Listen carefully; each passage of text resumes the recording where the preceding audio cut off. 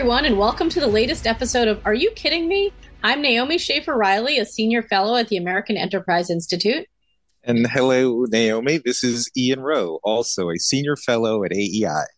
And today we are very excited to be joined by Tori Hope Peterson. She is the author of an incredible new memoir that I encourage you all to go out and get. It's called Fostered: One Woman's Powerful Story of Finding Faith and Family Through Foster Care. So welcome, Tori. Thanks so much for joining us. Yeah, thank you guys so much for having me. Hello, Tori. So I wanted to start, you have a very long, complicated, and difficult experience in your childhood. And I wanted to just start by seeing if you could kind of tell us a little bit about your background, what it was like growing up for you, and your first experience with the child welfare system.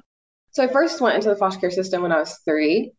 But just months later, I was reunited with my mom, which is one of the purposes of the foster care system. But as I got older, my mom's mental illness got worse. And so I had to re-enter the foster care system. And this time I thought, okay, this is like our chance. I went in with my sister, who's 10 years younger than me. And I thought, okay, this is a good thing. Like, it's our chance at escaping the abuse. And we're going to have a normal family. And so I was actually pretty excited. But then my sister and I were separated within a month of being placed there because I reported abuse, and they decided that the abuse was a lie, brushed it under the rug. I went to go live in a residential facility and then moved throughout 10 more homes. So I thought I was stepping out of chaos, but really I was stepping into just a different kind of chaos.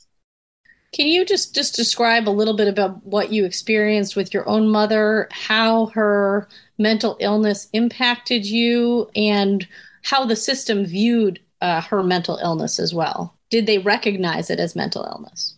Oh, yeah, they definitely recognized it as mental illness, and they set up a case plan for her, to go to a counselor, see a psychiatrist, get on medication. But I think my mom's mental illness was so bad that I just don't think she has the capacity to even understand that she has a mental illness and work through her case plan, which is why I was never able to be placed back with her. But then there was also that part of me that I didn't want to be placed back with her just because of the abuse. The abuse had just gotten really bad in our home, and my mom was diagnosed with bipolar and schizophrenia. So you just kind of never knew what was going to set her off into that manic episode and where that was going to take us. And did you just say once you went back, you were placed in 10 different locations? From the time that I entered when I was 3 to I emancipated the day I turned 18. So people who don't know what that means, it's like you just leave the foster care system. They're no longer responsible for you. You're not a ward of the state. So from the time I entered to the time I left, I lived in 12 different foster homes. And what was the rationale, you think, from the foster care system? Because that obviously sounds very disruptive. So what was the justification for that kind of engagement with you? Well, I think the language that they try to use is that I sabotaged homes. I don't think that's any foster kid's intent. Kids want family. Kids want to be loved. They want to be known. And so I think, so the foster care system doesn't have to take responsibility. They call it that and put it on the traumatized child. But actually, I think there was ridiculous rules on me. Right now, in 2014, there was a policy that passed called the Normalcy Act. But when I was in care, that didn't exist. And so I could not do anything. I couldn't go to football games. I couldn't go to friends' house unless their parents had background check, proof of license and insurance, fingerprints. And a lot of people thought that was weird. And so I didn't do much of anything. But, I got kicked out of one home because I didn't want to ride the bus to school. I was 17 and I had a friend come and pick me up and she was taking me to school. The foster parents just were angry that I wasn't following the rules. And there was a lot of homes like that where I just wanted more freedom, and the foster parents didn't really have control of the rules that were put in place. It was the caseworkers, the county's policies, so that they could protect themselves. But I think that made me kind of sneaky. I would sneak out, and I wasn't doing anything bad. I was never into drugs or alcohol. I really cared. I ran track, and I really cared about my sport. I just wanted to be with people and not be in my house all the time. So because of that, I got kicked out a lot. Can you talk a little bit about, your interaction with the caseworkers? I know in the book, you sort of, on the one hand, note that They often have too many kids that they're trying to keep track of, and that they're just trying to, get you someplace, and that they sometimes look the other way, or they didn't believe you when you were talking about what was going on in the home. On balance, what is your sense of sort of the people who work in the system, and do you have any thoughts about what could be done to change that? I mean, understanding that, it is a bureaucracy, and, there are going to be these rules which sometimes are not very helpful. What could these workers be doing differently, and what could we be doing differently to get a different kind of worker? Yeah, so my husband and I are foster parents now, and we had a placement where there was the caseworker and then there was a CASA. And a CASA, their job is to advocate for what's in the best interest of the child. And the CASA and the caseworker were best friends. And while we didn't experience like a struggle with that firsthand, I just didn't think the relationship was appropriate because CASAs work for the kid. They're the only person in the caseload that don't have a conflict of interest. While caseworkers, yeah, they probably their heart is to do what's best for the kid, but they have to meet so many requirements from their county, from their agency, and there is a conflict of interest often when it comes to serving families and children. And so when you have someone who is best friends with the person who's advocating for the children, I think that can get really mucky. And so there needs to be more accountability, and there really needs to be less conflict of interest because it just gets too muddy when making decisions. And I also think that there needs to be a lot more accountability around what's placed in the file. So a kid goes from home to home and they have a file that says the worst things they've ever done and the worst things that have ever been done to them. And that's the first impression a foster parent gets of them.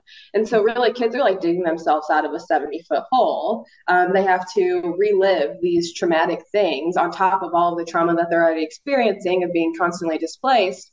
And they have these labels spoken over them that just really aren't fair. We know that kids are really malleable. And so when we're speaking that over them, that's going to say something to them about who they are. And I think that sometimes what's placed in the file, what I've seen is it's different than the kids that are in our home. It's very exaggerative. We're not experiencing these types of ridiculous or outrageous behaviors that are written in the file. And that really does affect whether kids get adopted, whether kids enter from home to home. And so I think there needs to be just more accountability in general with caseworkers. Did you have a CASA? Yes, I did. And I loved her. She was one of the most influential people in my caseload. I first had a CASA. She came into the courtroom and my mom was kind of chasing us around the courtroom. She was banging on the doors because my CASA wanted us to just be one-on-one. She wanted to talk to me alone. And my mom did not want that to happen. The CASA came out and she threw my folder down. She was like, no one's going to take this case. This is crazy. Your mom's crazy. And she walked out. And then the whole court date had to be rescheduled because I had a right to an attorney and a right to a CASA. So we didn't even have court that day. That's when I just went into the foster care system immediately because they realized through that interaction that there was some issues that my mom was trying to hide. And I had the court case again, and I had another CASA who came, and she was like, I know what your last CASA said, and I'm here to stay, and I love you, and this case is not too hard. We're going to figure it out. And she was the only person in my entire caseload who stayed from the moment I entered that second time to the moment I emancipated.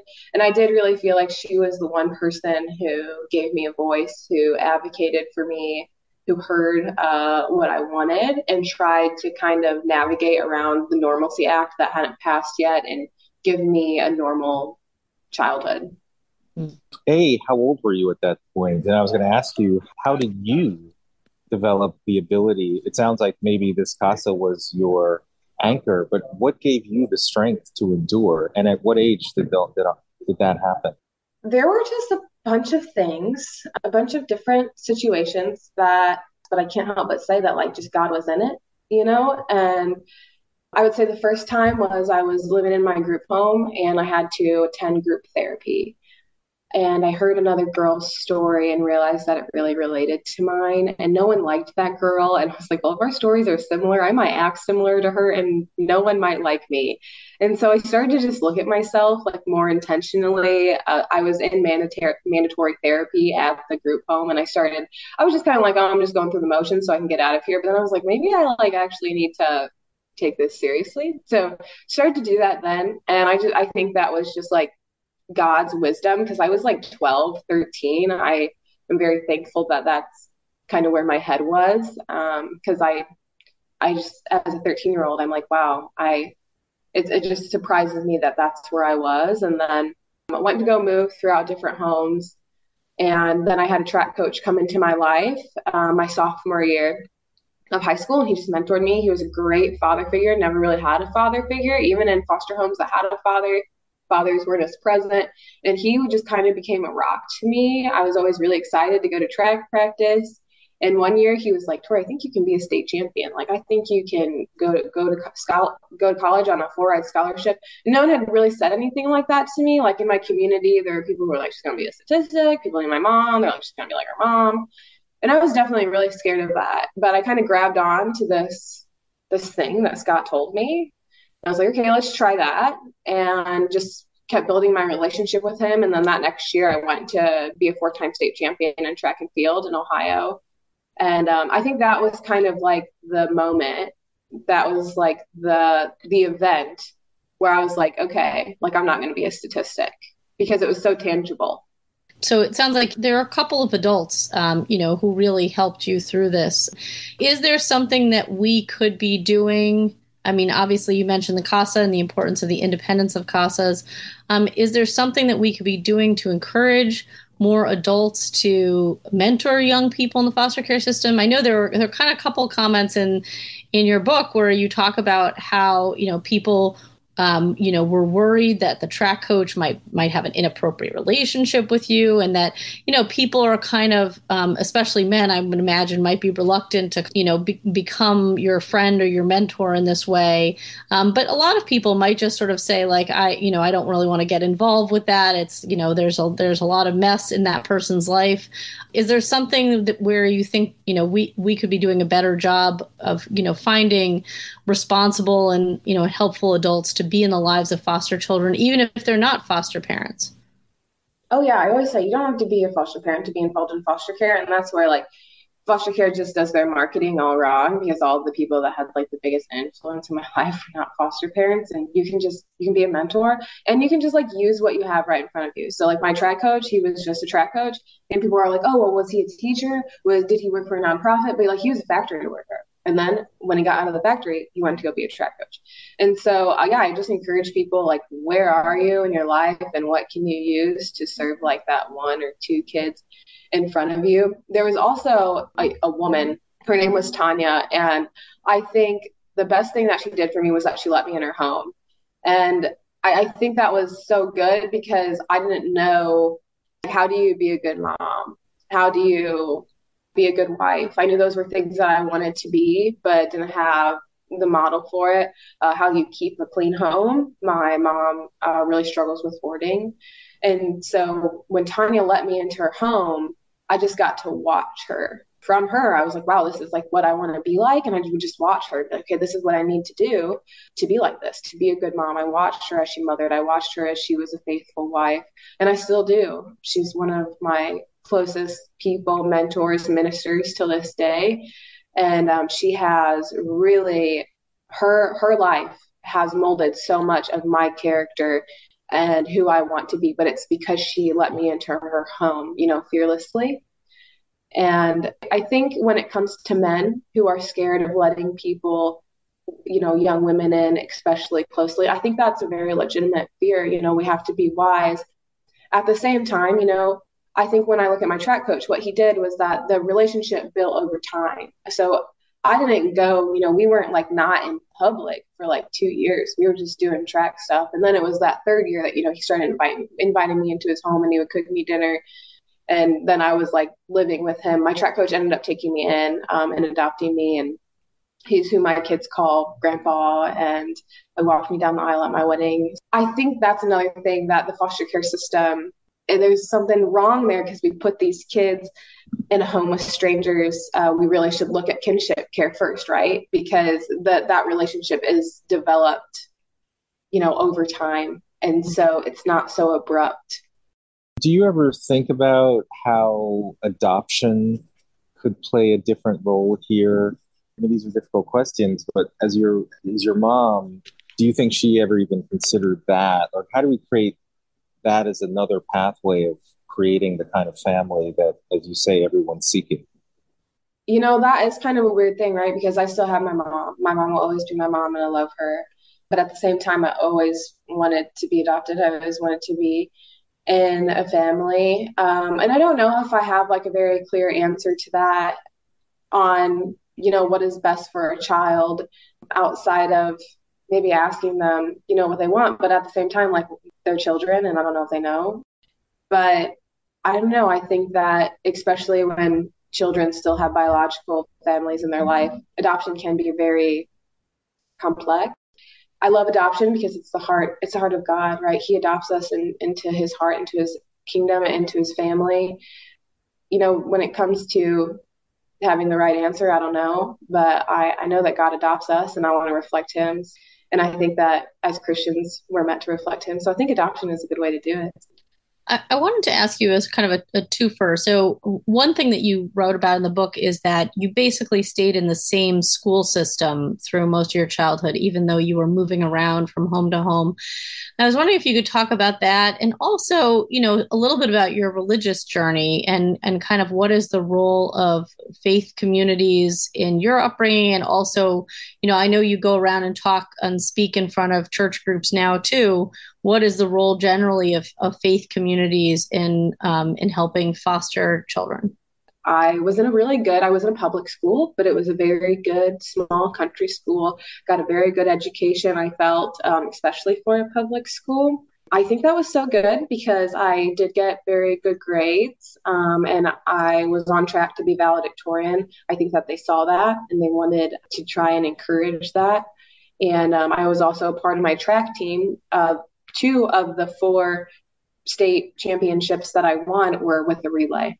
And so, I would have lost that relay if I would have moved. And I think that really would have changed the trajectory of my life because I was always competing against really competitive girls. They were right on my team. That helps with training a lot. And so, yeah, I'm really thankful that they kept me in the same school. My teachers knew me really well. And I think that they really gave me a lot of extra care because of my situation, which I'm also very thankful for. And when it comes to my, religious journey, I had a foster mom who was taking me to church every Sunday, and she just really reflected. I felt like she just reflected Jesus and that she was loving and kind and sacrificial and compassionate.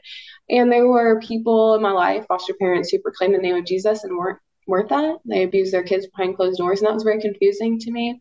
And so I think when she showed me, the opposite of that, I just became more curious about what could, being a Christian be? What does accepting God really mean? And just started listening in church. And my church, the church she was taking me to, is the church that I still go to today. They were very involved in the foster care system and cared a lot about people who just came from hard places.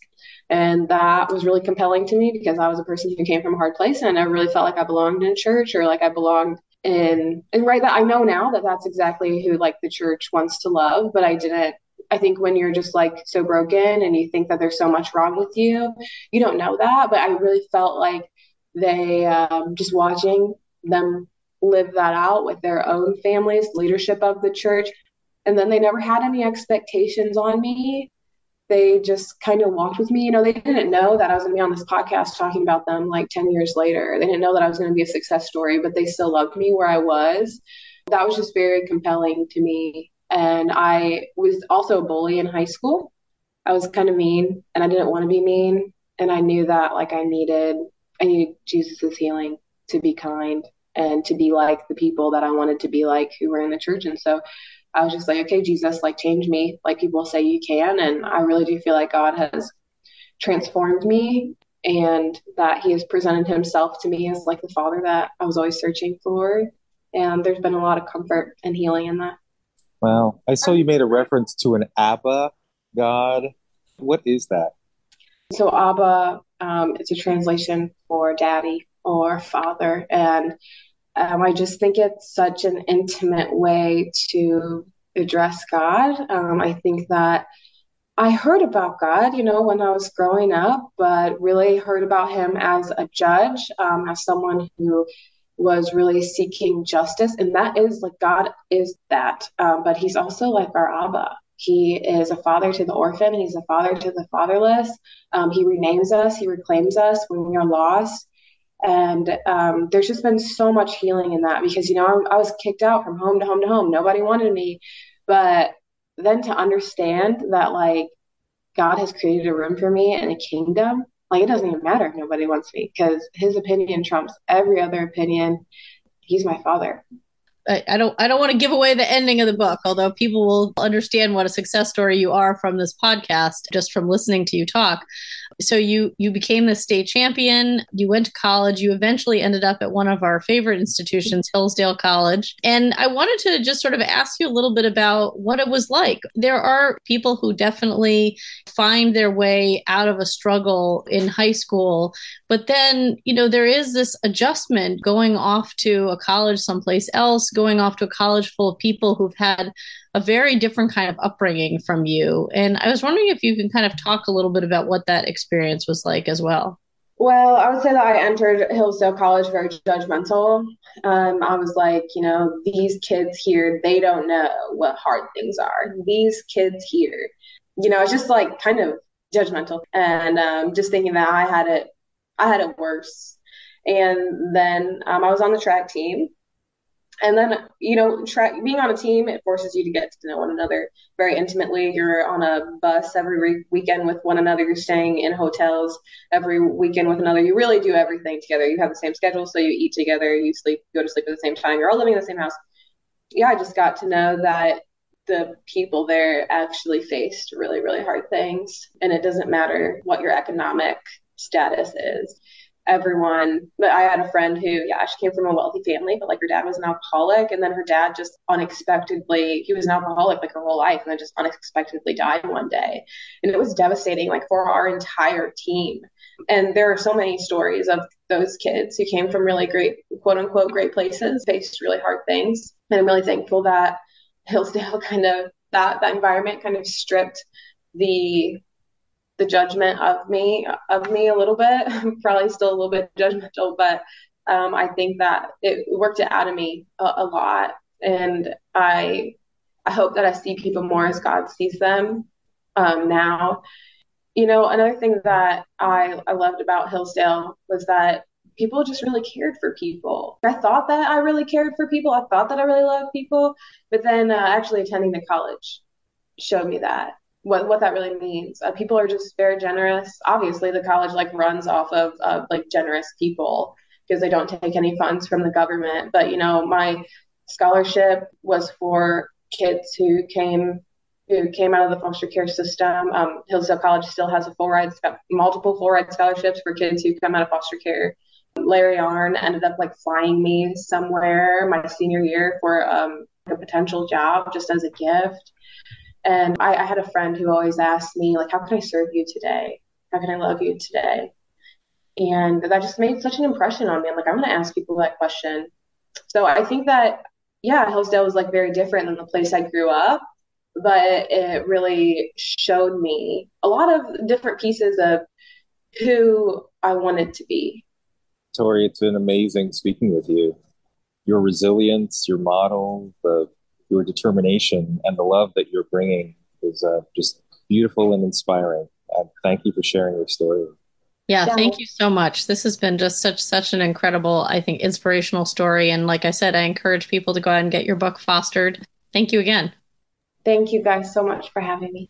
This has been another episode of Are You Kidding Me? You can get episodes of this podcast at the AEI podcast channel or wherever you get your podcasts.